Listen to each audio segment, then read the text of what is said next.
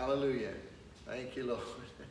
All right, I won't go through all that again, but the recording just started. So anyway, praise God. It's all good stuff. Amen. Amen. Now, listen. I just... thank you, Lord. All right. All right. All right. Joey, will you come up here, buddy? I don't mean to embarrass you. Come up here. Thank you, Lord. Thank you, Lord. Hallelujah. Holy. That's fine. Pray for you. Mind if I? Yeah. Thank you, Lord. Hallelujah. Lord, thank you for this man of God. We just love him. We bless him, Lord. And I just thank you, Lord, that you are working in his life in every area. Lord, I just wanted to point out, as you instructed me to, how right he is and how wonderfully he is doing with you. Listen, Lord, confirm this to him, if you would. What you're showing me, when there's a blessing coming, when the Lord has something wonderful for you,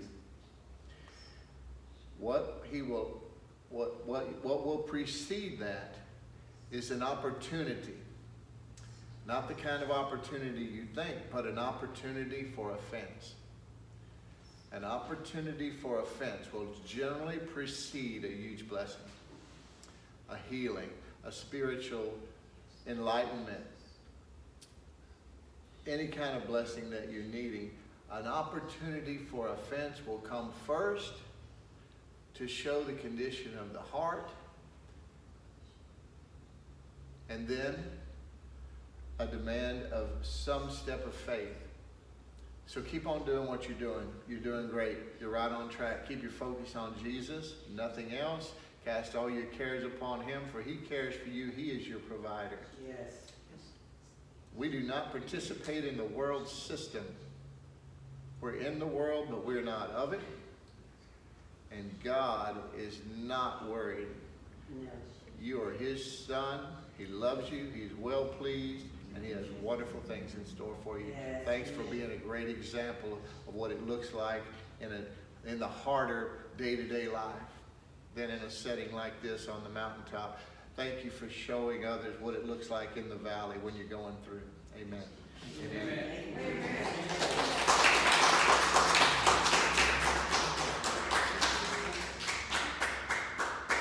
Norma and Randy. Norma, can you walk all the way up here?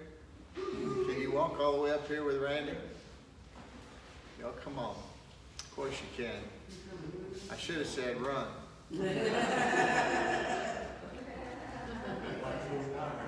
Go this way. Look. I'll go through the front also. So. Look. Y'all put your hand right there. See that? And you get your hands together. You see this? You see this pile right here? Yes. This is not just for y'all. It is for y'all, but it's not just for y'all.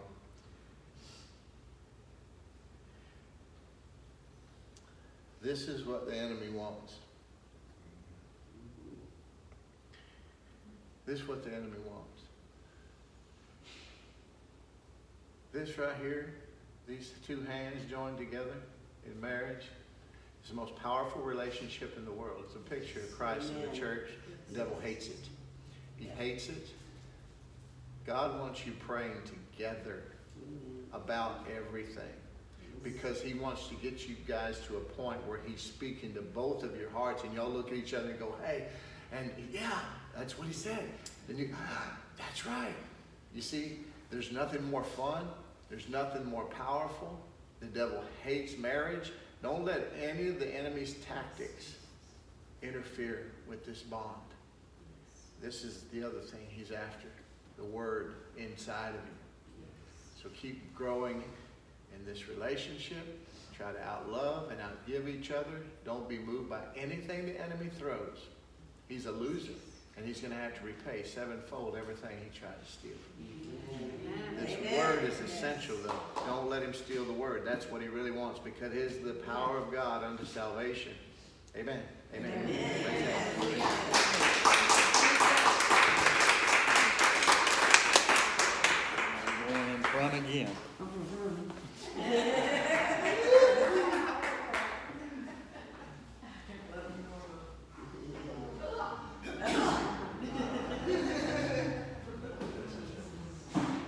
was a couple in a church,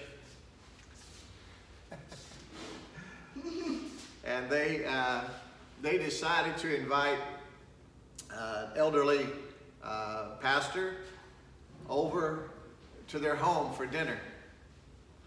And so he accepted the invitation, and he was there in the living room just waiting, and the couple were both off in the kitchen just preparing the meal.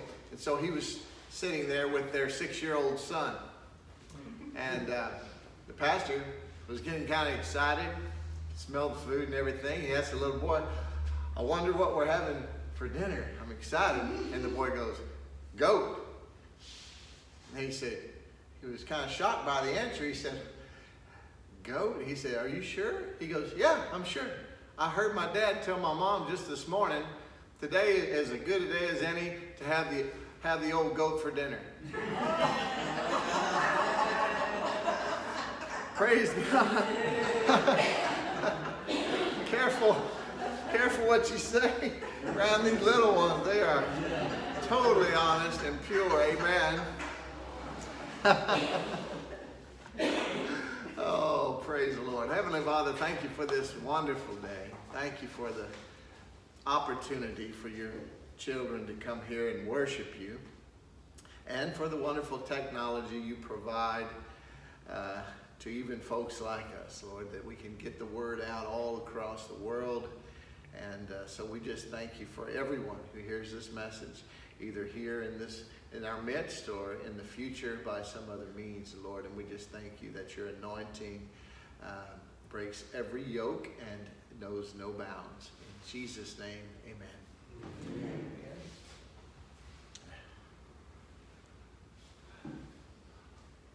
What must we do to do the works of God? What must we do to do the works God requires?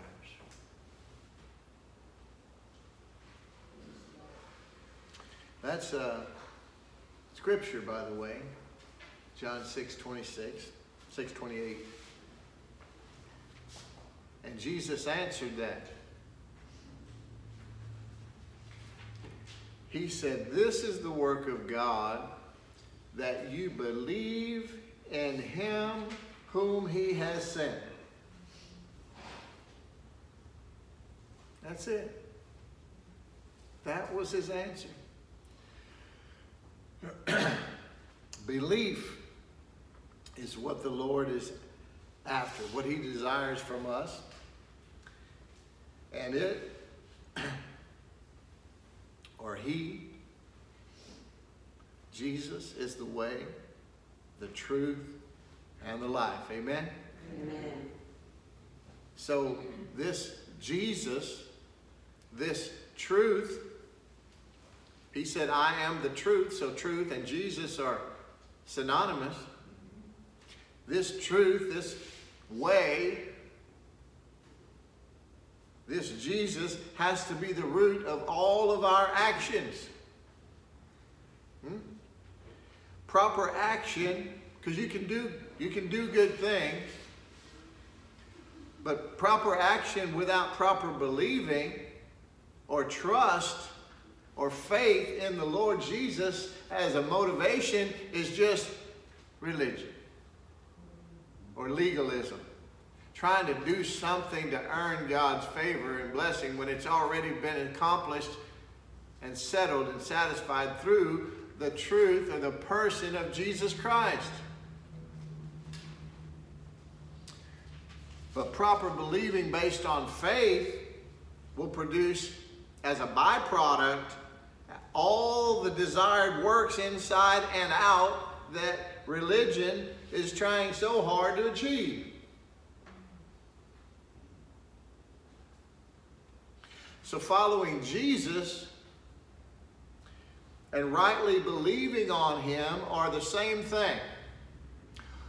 Or they're so closely related that you can't separate them. Just as James said, faith without works is dead, you can say without believing there's no following of Jesus, because right following is a byproduct of right believing. I'm trying to make that simple. If it sounded complicated, it's not. And in order to get this correct, we have to first acknowledge what? Our need for a Savior. And that might sound simple or fundamental or basic, but it's true. Because, and what it requires is humility on our part, doesn't it? Believe me, you know people that when they attend a church, they're like, man, they are so lucky I came here. Just point them out. Let me fix them for you, Lord. Let me start with this preacher. They are so lucky I'm here. There are people like that, you know. And then there are other people who've been full-blown in love with Jesus for 50 years, and if you get up and just preach on John 3:16, they're like the first time they heard it. They're hungry. They're saying, Lord, let me just break that down and meditate on that this week. That is wonderful. The word's alive and active. Huh? Matthew 18, verses 2 through 4, Jesus called a child over to himself. He put that little child right in the midst of them. He said, truly, he's telling everyone around, he's using the child as an example. I say, unless you turn and become like children, like this little child, you'll never enter the kingdom of heaven. Whoever humbles himself like this child is the greatest in the kingdom of heaven. It's interesting that Jesus used a little child to illustrate humility. We all know or have known some little children, huh? It's true. They do have a purity and a humility about them that's many times missing in adults. They're certainly not selfless. They're born selfish. They come into the world totally self-centered, don't they? I want what I want when I want it. I don't care what you're doing.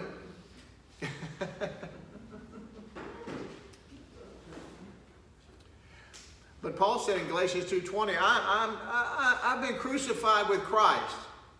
I'm done with me. I've been crucified with Christ. It's no longer I who live, but Christ who lives in me. And the life I now live in the flesh, I live by faith in, or the faith of, the Son of God, who loved me and gave himself for me. And then again in Ephesians 2, verses 4 and 5, he says, but God, being rich in mercy, because of the great love that he has for us, even when we were dead in our trespasses and sins, made us alive together with Christ, and it's by grace you have been saved. Nothing you can do to earn it. If you earned it, or if he owes it to you, then it's not grace. 1 John, you can turn to 1 John if you want, because that's where I'm going to be with you today. 1 John, and the epistle's in the back before Revelation, not the gospel. 1 John 4, 9 through 11. Imagine that. In this, the love of God was made manifest among us, that God sent his only Son into the world so that we might live through him. In this is love, not that we have loved God, but that he loved us and sent his Son to be the payment or the propitiation for our sins. Beloved, if God so loved us, we also ought to love one another. The trait that Jesus was more likely referring to was a child's dependence upon others. A child may be self-centered, but it's certainly not self-sufficient, is it? One of humility's dominant characteristics is God dependency, not self-sufficiency. Wouldn't you agree? Amen. Little children need help. So do we. And unless we admit we can't save ourselves and turn to God for his salvation, we can't be saved. Now you say, now you know we all know that, and you're preaching to the choir. Yep. I always build up, if you haven't noticed that. If you don't hear the whole message, you're not going to get it. My definition, this is I have a dictionary of my own that I wrote. But my definition of true believing, because that word is something that I've been studying for 15 years. Because I saw in the beginning, and the Lord showed me that, a lot of people go say a prayer and they just go on about their business. And they say, oh, I took care of that a long time ago, and they never talked to the Lord one more time or darkened the church door or opened a Bible since, and they think they're all good. Mm-hmm. He said, you need to warn them for me, son. So they're believing, true believing is trusting dependence on Jesus, resulting in confident corresponding actions. Confidence in God, that is, which motivates you and compels you to do and to be all that he's created you to do and to be. You're not a do to be, you're a be to do.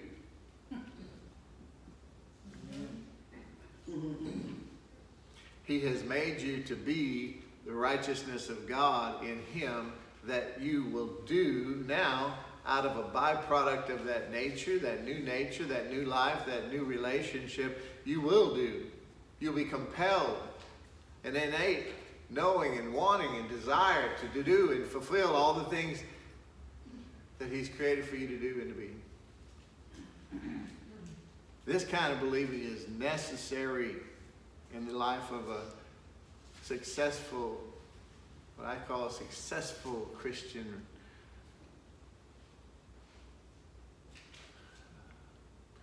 I like the word, not just life, but adventure. I like to call it an adventure. Adam and Eve, in the 3rd chapter, the first 13 verses, I'm not going to go over there today. If you haven't read that yet, then you didn't get very far in your Bible. The 3rd chapter, it didn't take long if you notice, because the 3rd chapter is where the fall of man. 3rd chapter, man, as far as they made it. I'm not being critical. I just pray God, I wouldn't have done the same thing. We all need to pray that. Their sin was, well, yeah, they ate an apple. No. Well, yeah. Their sin was unbelief. In the 5th verse, where they had done this thing that he told them not to do, that they already stopped believing that they would die if they ate of the fruit. Eating the fruit was just a manifestation of the sin of unbelief that was already in their hearts. Can't you see that? Or they wouldn't have done it. Unbelief is just doubting or not valuing God's word. Not taking it seriously. And we're not to tamper with God's word, folks. He doesn't change. I never forget how, I want to say dumbfounded I was, and just amazed and shocked and really just heartbroken and saddened. Back in 2014, so almost 9 years ago now, right at the last couple days of 2013, the opening days of 2014, the reports came out about Pope Francis. And I don't mean to name names, the Pope at that time. Can't take it back, can I? But the Pope, around the beginning of 2014, he said that all religions are different ways to the same God. That's a damn lie.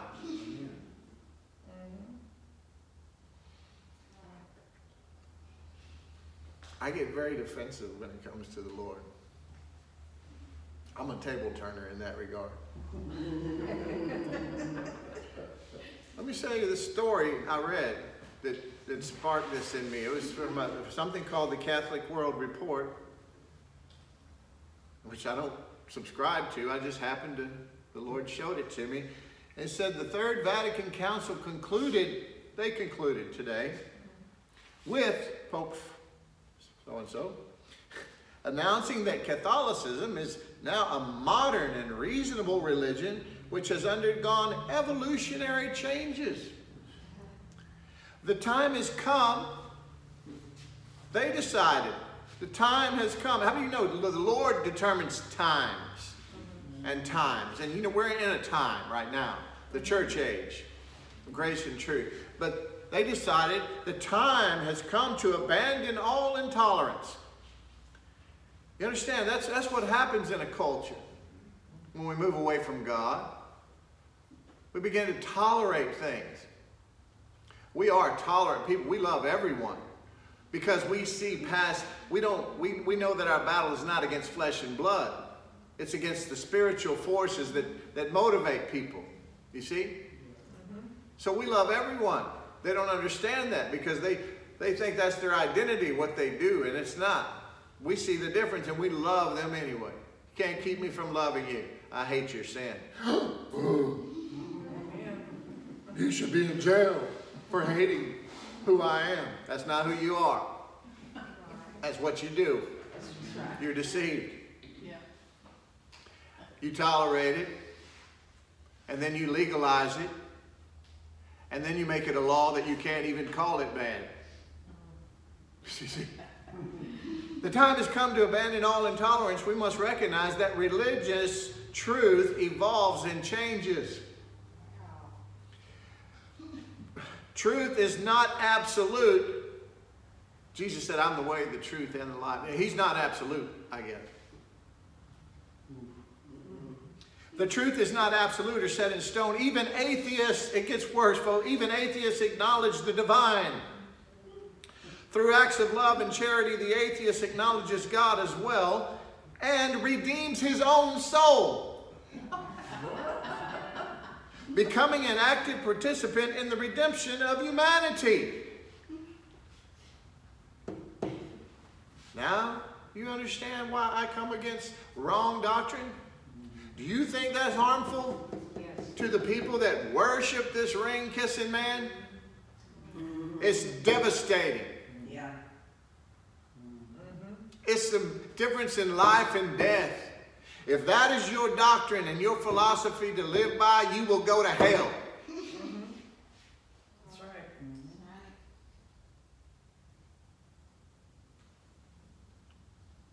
John 14:6, Jesus said, I'm the way, the truth, and the life.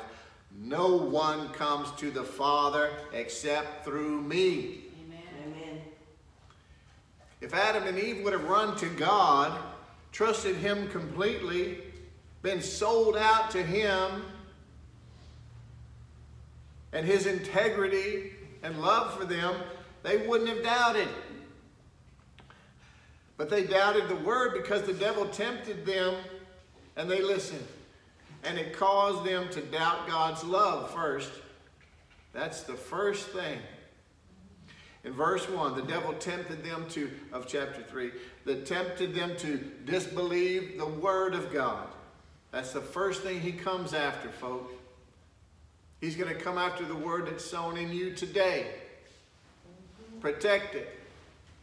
And then by verses 4 and 5, he outright lied about the Word of God. And he tempted them to doubt God's goodness, God's love, God's provision.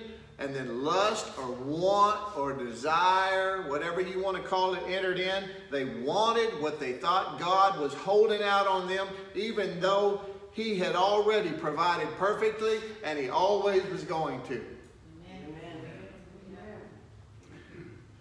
His love is perfect. John 3:16, for God so loved the world that he gave his only begotten Son, that whosoever believeth in him shall not perish but have everlasting life. Amen. God's motivation for giving Jesus, bankrupting heaven temporarily, was for you, his love for you. Amen. Romans 5:8, but God shows his love for us in that while we were still sinners, Christ died for us. If we would be thankful, oh, the power of thanksgiving. If we would be thankful for what God has done and continues to do for us every day, we would never find place to complain or lust after the things of the world. Ever. Truly believing in Jesus translates to following Jesus, to staying connected to the vine. He's the vine, we're the branches. Apart from him, we can do nothing. A branch just doesn't jump off a tree and say, I'll be back, I got to take care of something. I got this. Everybody knows that doesn't work, except Christians.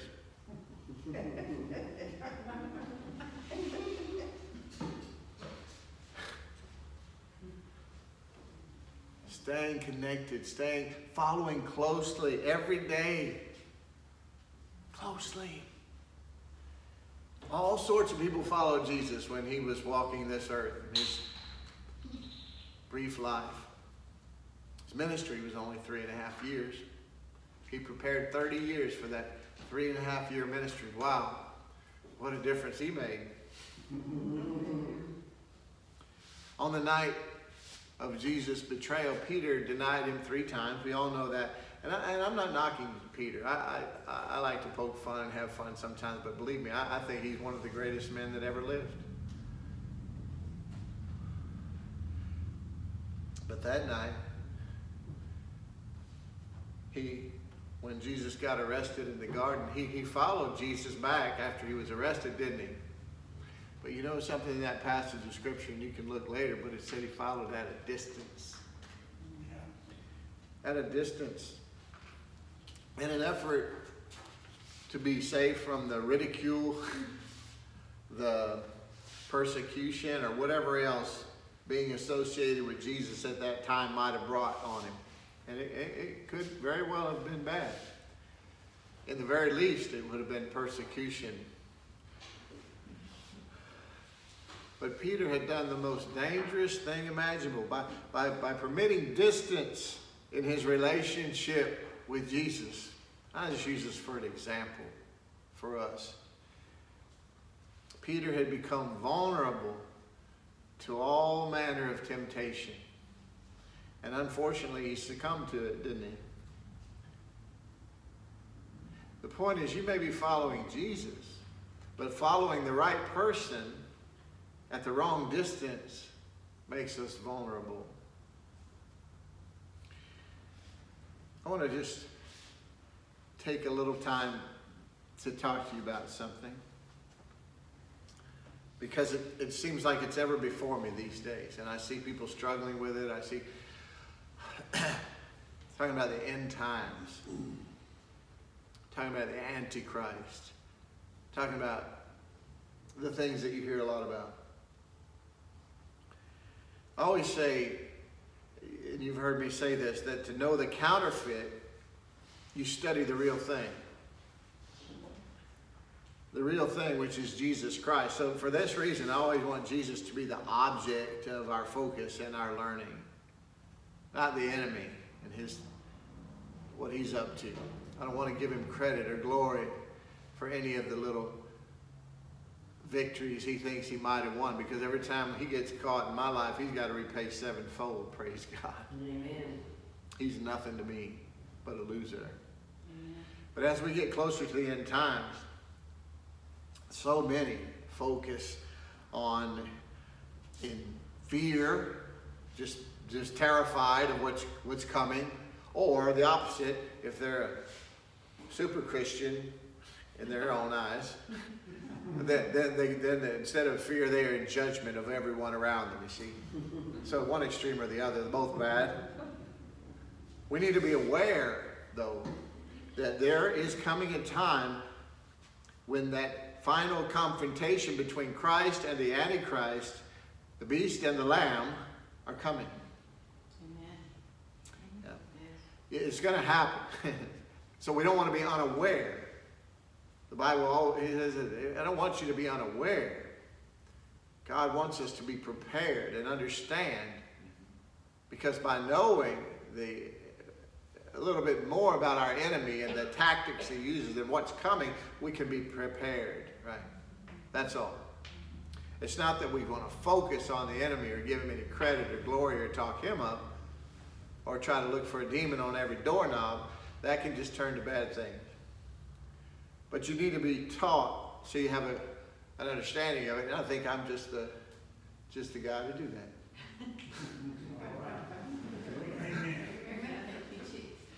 I can't do anything apart from him. But I won't, so he knows. So needs to be him. This is him. Amen. Praise God.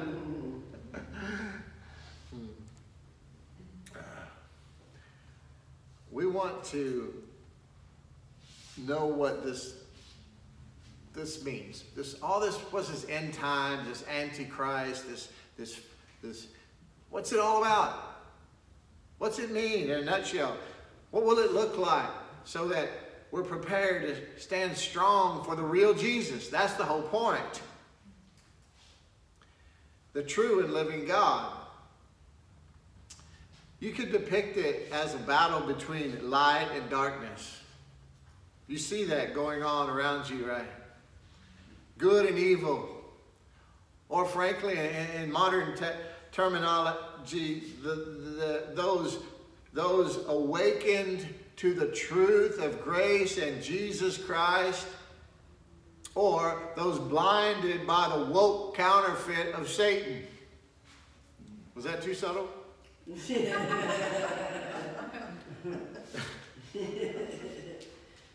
Listen, so I want to get this straight, just in your heart. Some of you, like I said, I'm just teaching some of you things that you already know. But the Bible says that many antichrists have come, but there will be one Antichrist, and then there's the spirit of Antichrist. Right? This is what I want to try to give some clarity to you about today, so that you know. Huh? Because all of those are controlled by Satan. Yeah. Yeah. So, the Bible, I had a dream. It's going to be a little more difficult than I thought. Okay. The Bible portrays the beast, right? If you get into Revelation, he portrays the beast. That's the Antichrist. The beast is the Antichrist. And here he's cunning. He's deceitful. He's arrogant. He's boastful. He's vicious. He's cruel. He's a murderer. He's treacherous. All those bad things identify him. In a dream, I saw all this recently. On a night I was really struggling when I was recovering.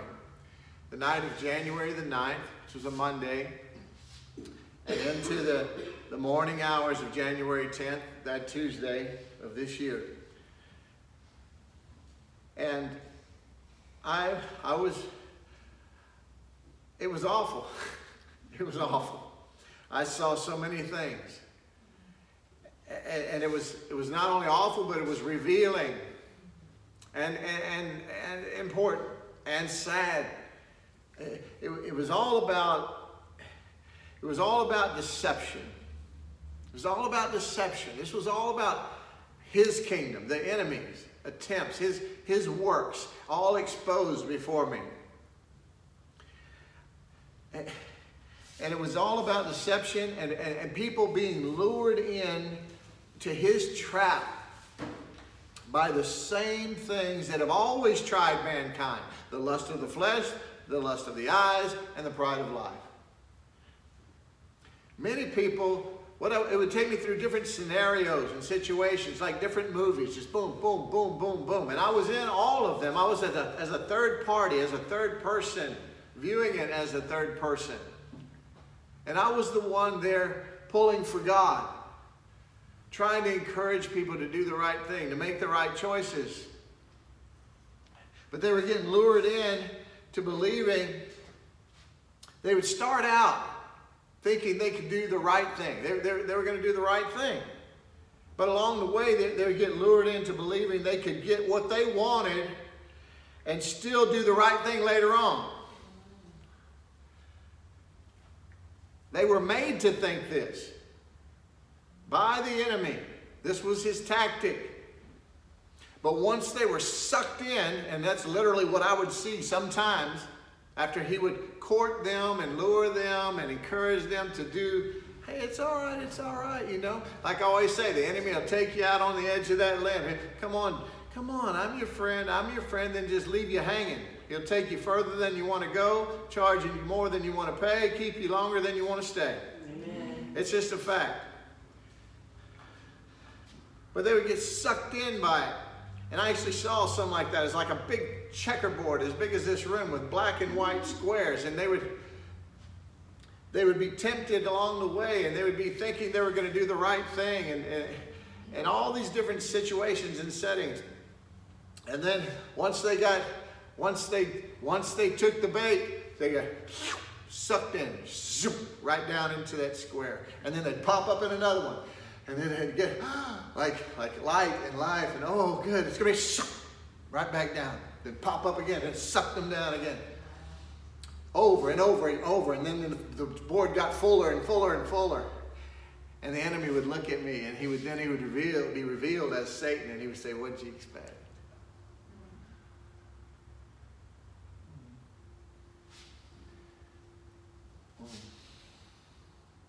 So all of the evil things that mark his character.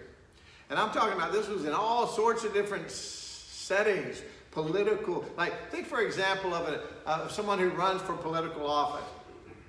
Every good intention, I'm going to go make a change, I'm going to do something good. And then along the way, they find out how dirty and deep that swamp is, right? How corrupted. And then they say, well, they start to reason, you see. Yeah, well, if I don't compromise a little bit here, if I'm not in office, I can't help anybody. So if I just go along with this or that or the other, and then I'll get more power and authority, and then I'll really be able to do some good, you see. But first I kind of got to go along with it. That's just an example.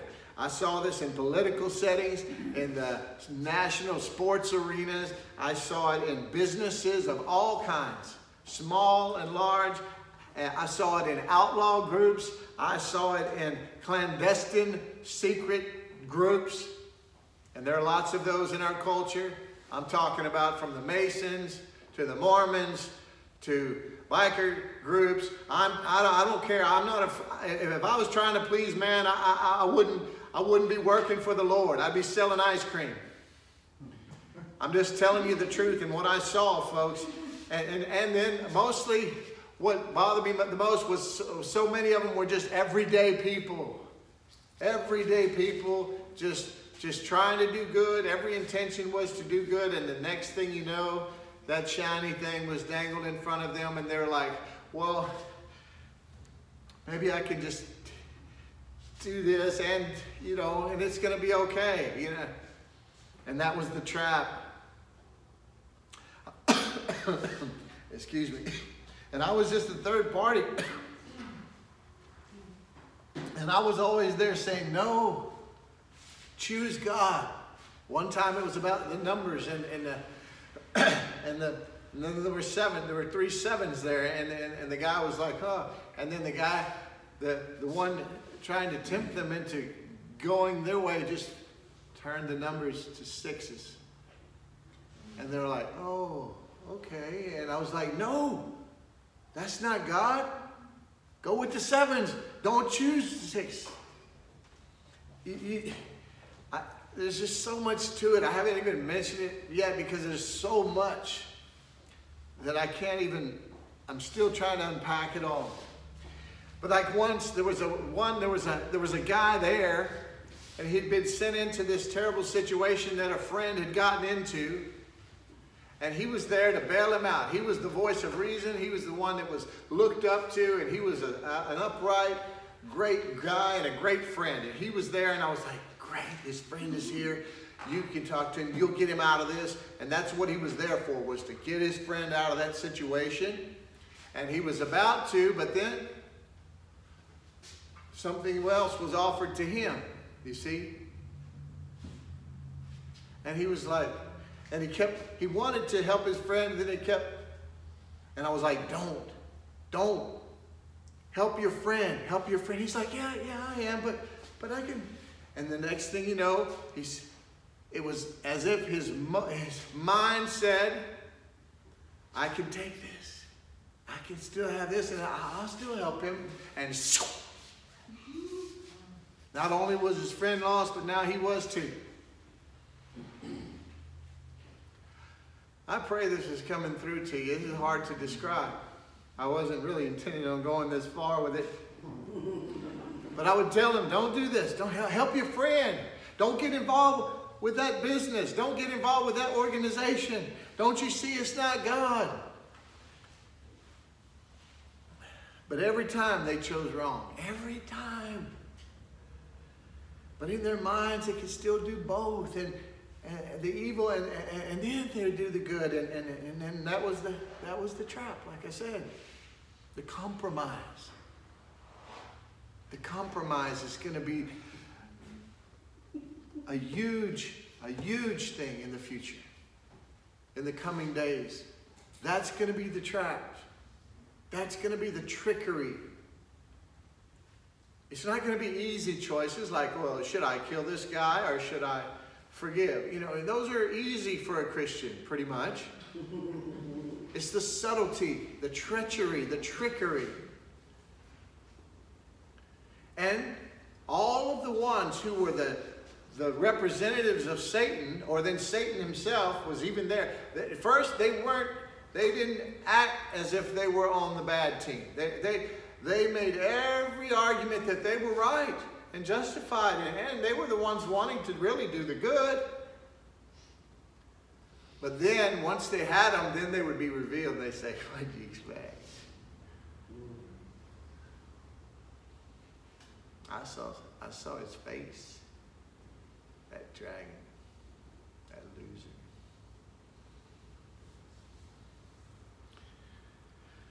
Wanting what they didn't have and taking the enemy's option instead of trusting God. That's what it amounted to. Know this, beloved children of God. Jesus Christ, your kinsman redeemer, the Son of God, the King of kings and Lord of lords, the Prince of peace, the author and finisher of your faith, is easy to recognize if you know him. He is always truthful, full of peace, humble, meek, pure, strong, simple. Simple. Keep this in mind. Simple and self-sacrificial. Simple and self-sacrificial. That's your Lord Jesus. Let's break it down in simple terms. The beast is the Antichrist, and Satan is the one propping him up, right? Jesus Christ is the true Lamb of God. And as more and more division is sown into the world, people will either be actively cultivating the nature of the Lamb of Jesus or the nature of the beast.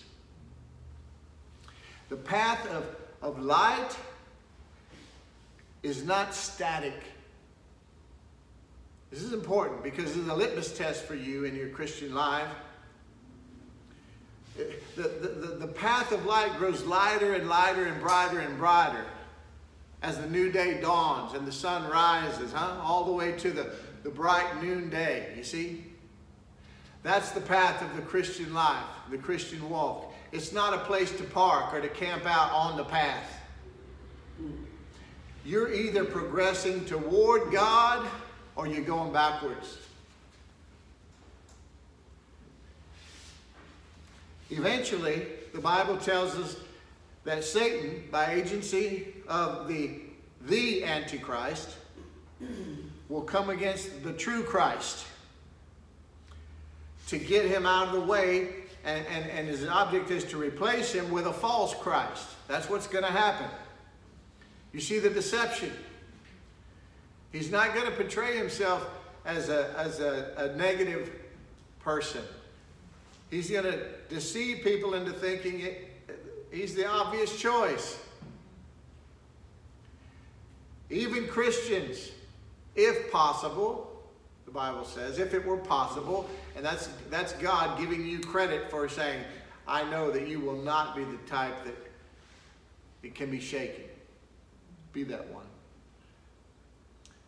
Go back to John, 1 John, like I told you, and that's the only place I'm going to make you turn to, because I want you to remember 1 John, because it talks about this. You can read the book of Revelation, but the reason most preachers don't preach on it because they don't understand it. So I don't want to throw you off in the deep end. 1 John, great place. 1 John 2 and verse 18. I'm just going to read a couple of scriptures to you. 1 John chapter 2, verse 18. John says this, children, it is the last hour. And as you have heard that Antichrist is coming, so now many Antichrists have come. Therefore, know that it is the last hour.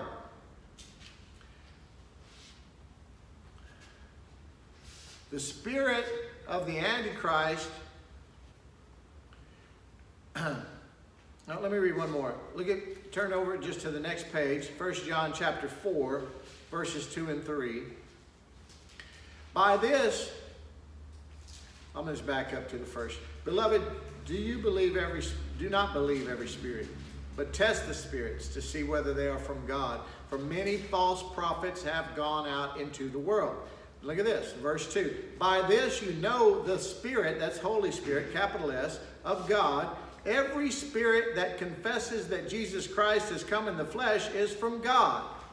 And every spirit that does not confess Jesus is not from God. This is the spirit of the Antichrist, which you heard was coming and now is in the world already. We're gonna make this clear, okay? Y'all with me? Yes. So we see here three forms of Antichrist, like I mentioned before, right? First, it talks about many Antichrists, plural, right? Didn't he?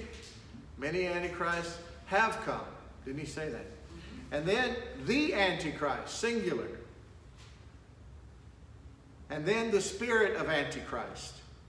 All talked about, right? So don't get confused about this. The last one, the spirit of Antichrist, is of really great importance for us to understand. And that's what I really want to focus on the most, because all of the Antichrist forms mentioned are controlled by the spirit of Antichrist.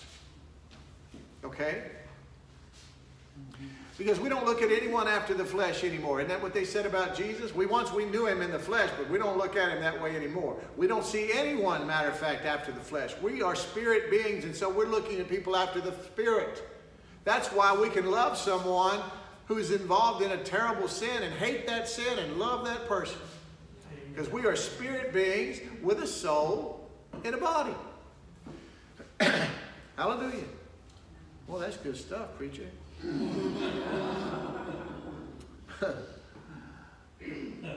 In history, there have been lots of antichrists. But there is one who will be called the Antichrist. He's the ultimate manifestation of the spirit of Antichrist. A few things that we need to be aware of that point to him. I'm going to actually 4 things I'm going to point out real quick of the spirit of the Antichrist. 1 John 2:19 said, and let's look at that one real quick. We looked at 2:18. Let's look at 2:19. They went out from us. Remember he said in 18, the last hour is coming. You heard that the Antichrist is coming. So now many Antichrists have come. Therefore, we know that this is the last hour. Then, in verse 19, they went out from us, but they were not of us. For if they had been of us, they would have continued with us. So here's the point. The spirit of the Antichrist begins in the church.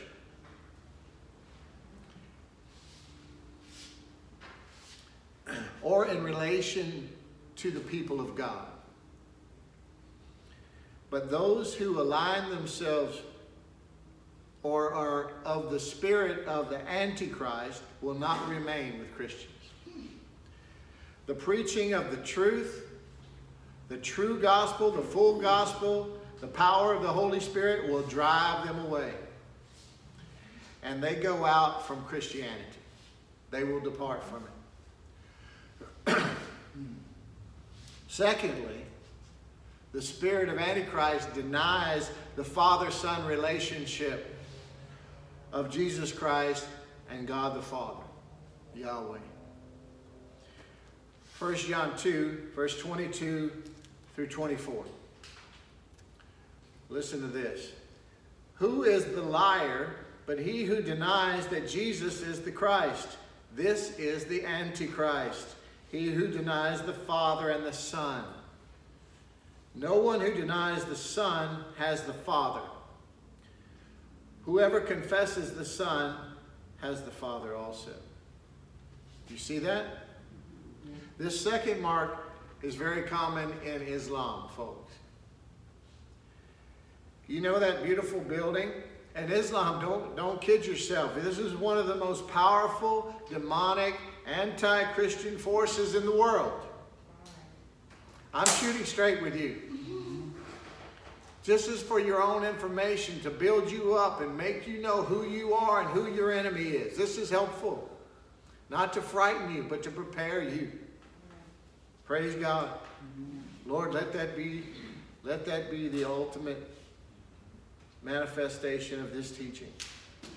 You know that beautiful dome on the Mosque of Omar? That beautiful golden dome it stands on the temple site in Jerusalem that you see in all the pictures when they show Jerusalem. That's a Muslim mosque. You understand that, right? You know there are inscriptions on that mosque which state 2 times the words, God has no need of a son.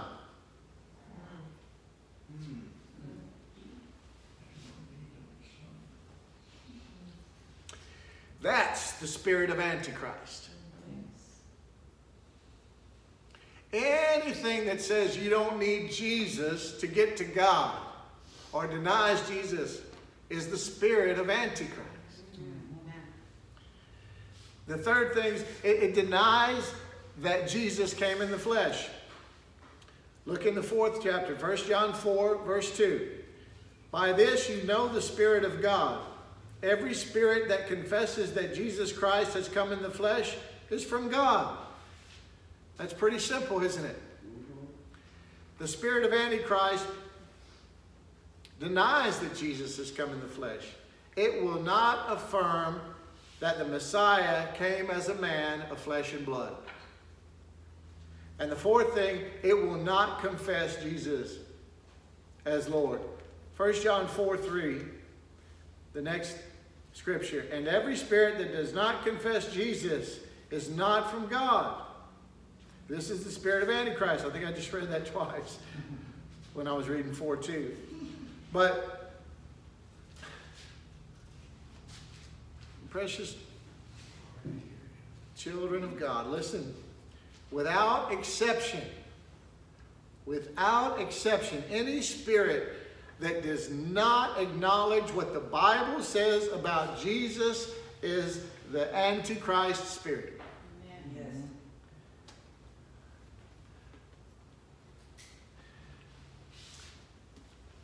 I'm almost done here. But I'll tell you, just give you another example from the Bible. The first time that this spirit appeared on the scene. Any of you, off the top of your head, remember? In Matthew chapter 27, and I'm not going to turn over there. You can if you want to, but the 21st and 22nd verse, the Bible records the first time that the spirit of Antichrist actually came on the scene and manifested itself in the world. Jesus had been arrested, beaten, mocked, sent through a series of kangaroo courts, and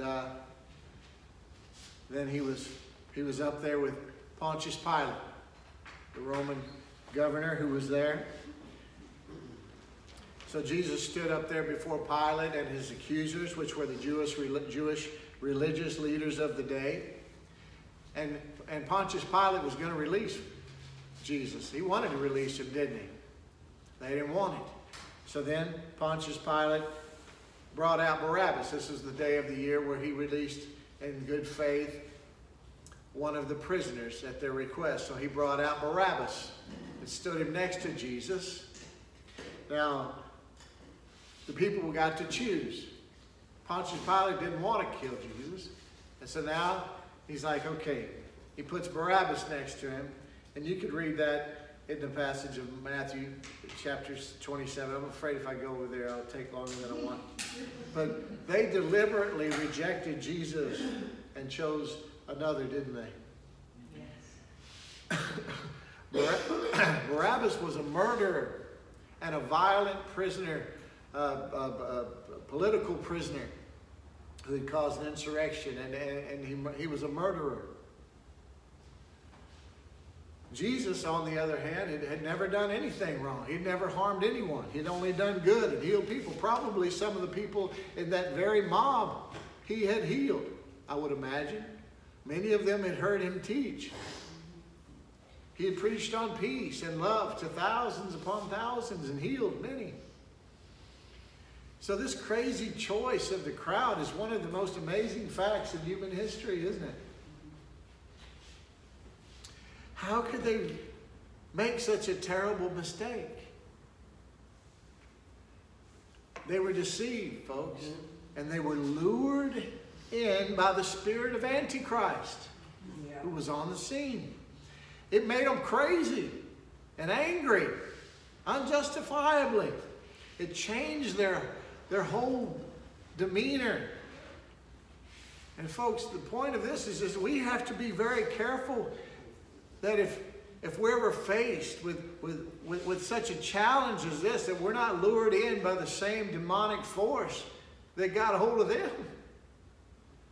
Anytime you see a mob getting angry and worked up, insane with rage and violence, and no justifiable cause, you can know right there, that's not God. Oh, yeah. You go the other way. Jesus warned the Jews about this in the Gospel of John in chapter 5. He told them, he said, you know, I come to you in the name of my Father, and you reject me. Another comes to you in his own name, and you accept him. I think this is going to happen in the world again. The human race is destined to be faced with a choice. Jesus or someone else. The same spirit of Antichrist that overwhelmed that crowd in Jesus' day is going to cause the vast majority of people in the world to declare, away with Jesus, give us this other person. This false Messiah, this deceiver, the Antichrist himself. And he's going to be a lot worse than Barabbas, folks. We never, ever want to be complacent. That's one of the things the Lord is telling me, that my people are just too complacent. They just think they're all just fine and dandy. They choose a church for all the wrong reasons.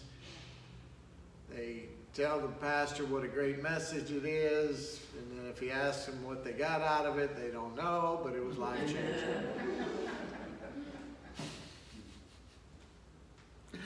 I'm not picking on anybody. I'm just asking you to prepare yourself, because you got to take it seriously. And he loves you. He's so much fun. That's why I want you to do this journal thing that the man of God, Russell, encouraged you to do, because it's gonna help with that. And then you know what's going to happen at the end of 30 days? You're not going to stop. Because you're going to start hearing the Lord so clearly. And then what will happen is you get to a point where you just hear him all the time.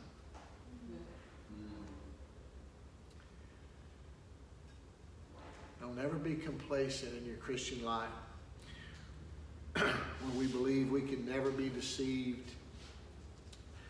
Because dedication to growing in the grace and knowledge of our Lord Jesus Christ is essential for Christians to protect themselves against this deception that we've been talking about. And I can't tell you how important it is for parents to be teaching their children about Jesus, the real Jesus, how to apply scriptures to their situations, to their little circumstances, and the beauty of it and the love of God for them, so that it's a normal thing to talk about Jesus and to pray in their home. It's the ultimate responsibility of parents. I was talking before, and I'll close here, about following Jesus closely, having Jesus at the center of our lives. What creates distance or space between us and the Lord? A few things. I would say that one is just not spending time. So that's why, again, I'm so glad that we're in this season where everybody is sort of pressing in to hear the Lord and to learn how to do that. Because that's the number one thing that creates space between us and God, is just not taking the time to spend with him. You can almost get to a place where you just feel like, well, the honeymoon's over. I got this. You know, I've been doing this for a long time. I know what I'm doing. I hear him clearly. Could be deceiving yourself. The second is the fear of man. Look what happened to Peter. The fear of being associated with Jesus. A lot of people prefer the approval of people more than the approval of God. And it's really not so much that they would say that, but what it is, it's like, well, there's going to be a quicker, more direct and obvious response from people right now than from God. It's like he's not going to strike me down right now, and these people are going to come against me, so I'll just stay safe.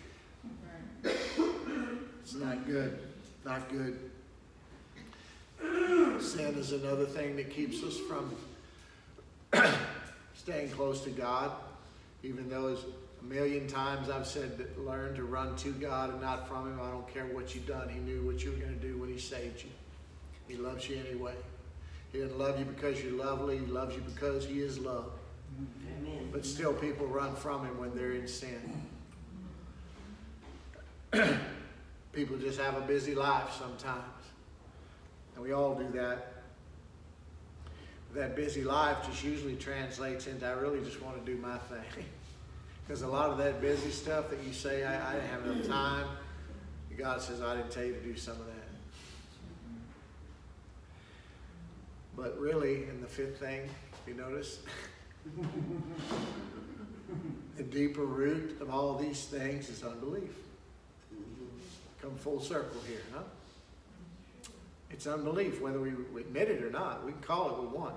You can dress anything up, call it something else. Most Christians are never left without an excuse.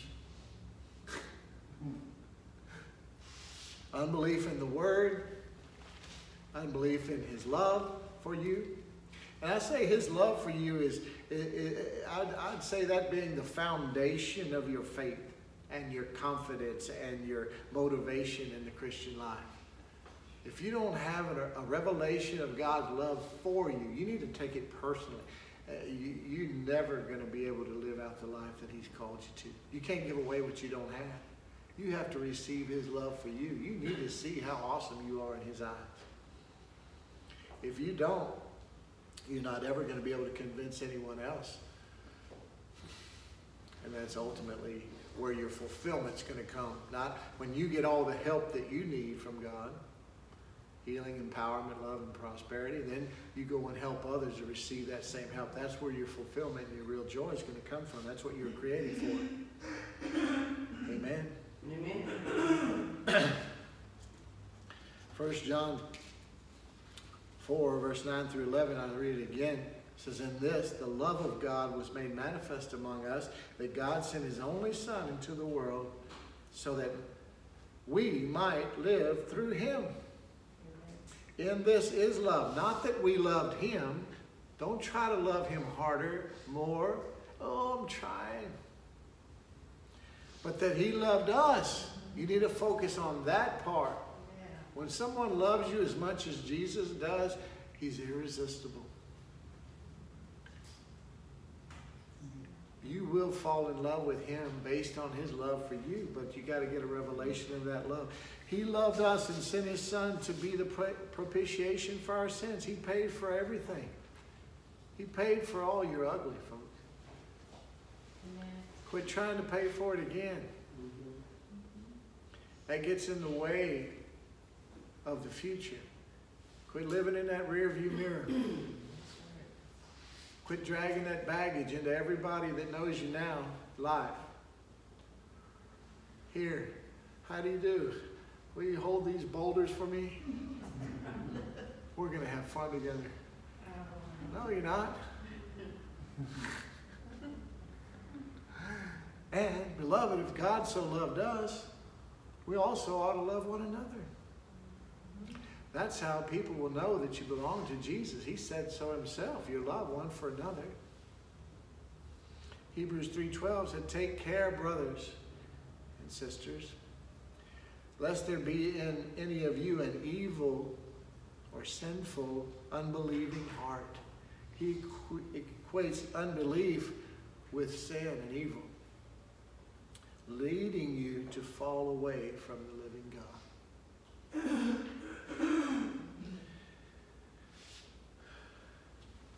Fortunately, Peter's story ended well, didn't it? Yeah, really well. How would you like to just have people lined up along the street so maybe your shadow would hit them and heal them? That was his ministry. He got it right, folks. And so can you. No matter what you've done, no matter where you've been. As far as we know from the recorded life of Peter, he never permitted such a dangerous space or distance to form between him and the Lord again, their relationship. And neither did John. The moment we get our bearings and determine to follow Jesus more closely, we find him there waiting for us, anxious to lead us and guide us. In my journaling, I'll just tell you this. I'll give you a little part of it, but started out like, well, Lord, I love you, just thank you for everything. That's a good place to start.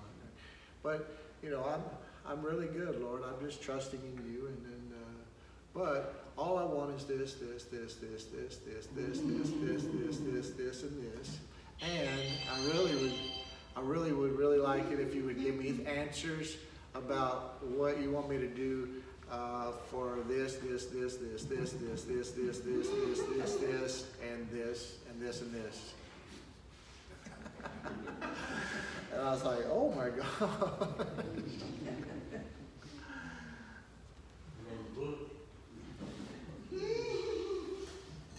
And you know what he said?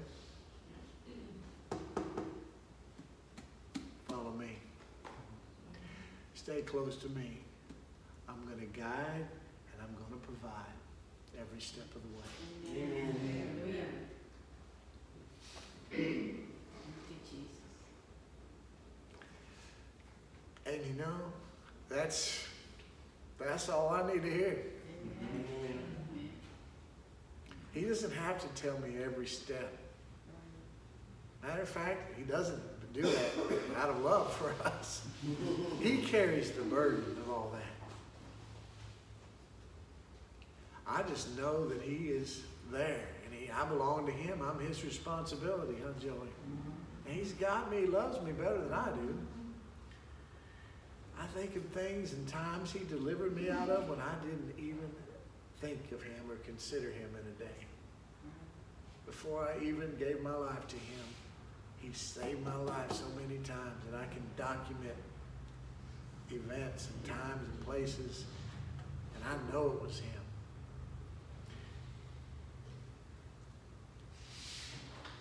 But when we're traveling through unfamiliar territory, yes, please, thank you. It's wise to follow closely behind the one who's leading us, folks. Just like Peter, we might be following the right person at the wrong distance. We don't want to let that happen. If you notice that happening, just close the gap. All you got to do. Every time I go to the Lord and say, Lord, I'm really sorry, I messed up there. Okay, let's go. That's about as long as he wants to talk about it. As long as he sees my heart is repentant, I've changed my mind about that. I wish I hadn't done it or said it or whatever. You know, that's it. He's not interested in me getting down and groveling before him. And, okay, that should be enough. Okay, now you forgive. No, he forgave me a long time ago. 2,000 years ago. The reason he says, okay, that's good, is because now my conscience is purified again. It's not burdening me down. Didn't change anything with him. He already loved me. He already forgave me. Amen.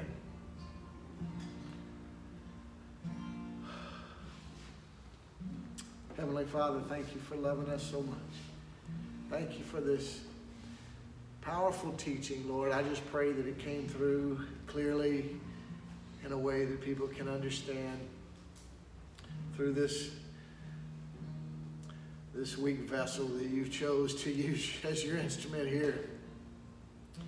But I know that this is your word, Lord, and that you love us and you're trying to prepare us, not scare us. Thank you for this powerful teaching, Lord. Let it be all of our prayer that, Lord, we choose to not fall into the traps of the enemy of our souls, that we will not compromise, that we will not allow space between you and us, that we will stay connected to the vine. We're just the branches. And as long as we stay connected, we're going to bear much fruit. And thank you for all of that fruit that we're going to see evidence of in the season to come, this beautiful springtime that approaches as new day dawns, and this new season and chapter in the lives of your children here and in the Grace and Truth Church, and in just the lives and families of all those who are hearing and traveling this path, this growth path that you have given through me. Lord, I just thank you for all the wonderful things that you showed me are coming for these people. And Lord, we just pray that they see, that they know the enemy's tactics, and they know the opportunities and the times of refreshing that await them, and that when terrible things arise, when challenges come, they see the opportunity for offense, whether it be at you or at others, they decline that opportunity to be offended. They stay in love, they stay in faith, they stay in peace, and then when they're required to take a step of faith, they do it, and do it quickly. And they align themselves to receive all that you have for them.